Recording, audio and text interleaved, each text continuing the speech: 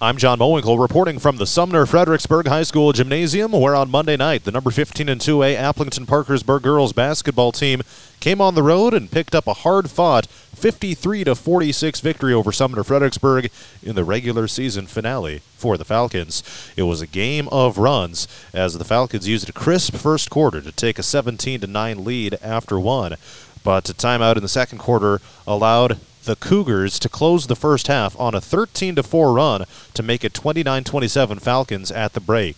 They outscored AP 11-9 in the third quarter to make it 38-all going into the fourth, but the Falcons were able to hold on to the basketball down the stretch, force Sumner Fredericksburg to rack up the fouls, and they were able to close out this big-time victory on the road. It ends up being a 7-point win for the Falcons, who finished 17-4 here in the regular season. And it's not too often that Quinlan Schultz is the leading scorer, but that is exactly what happened tonight. She says her 16 points were a result of crisp and smart basketball played by the team. They had a really tall girl, so it was just a matter of maneuvering around, like you said, hesitating around her, but yeah, we did a lot of good cutting and passing, so yeah, you can't score without a good cut or a pass, so I thought we did a great job of that tonight. Addie Williamson was also in double figures with 10 points for Appleton Parkersburg. Head coach Brady Driscoll says that his team's press was able to force a lot of those turnovers that led to those points for his players that have been working hard and finally earned that nice reward with some good scoring. It's been a while where we've been able to say, it could be any person for us that scores. And like we talked about just a second ago with Kendall getting the steals, well, her getting the steals in the backcourt allows the guards that were up front initially to not cherry pick, but essentially get easy runouts and get layups. And, sometimes they all be to Ellen or sometimes they'll all be to Quinlan. And tonight they just happened to go to Quinlan,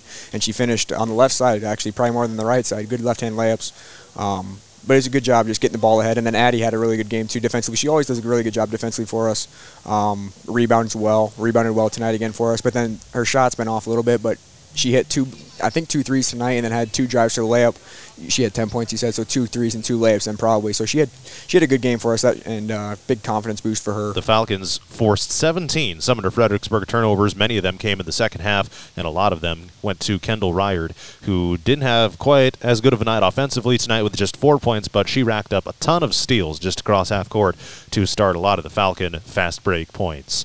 Appleton Parkersburg ends its regular season at 17-4 overall, and they await the winner of South Winneshiek and Postville. The winner of that one will visit the AP Gym in the regional quarterfinals coming up on Tuesday night, February 14th. Once again, the Appleton Parkersburg girls basketball team, ranked number 15 in Class 2A, picks up a road victory over Sumner Fredericksburg in the regular season finale. Final score, 53-46. I'm John Mowinkle reporting from Sumner for Radio On The Go Sports.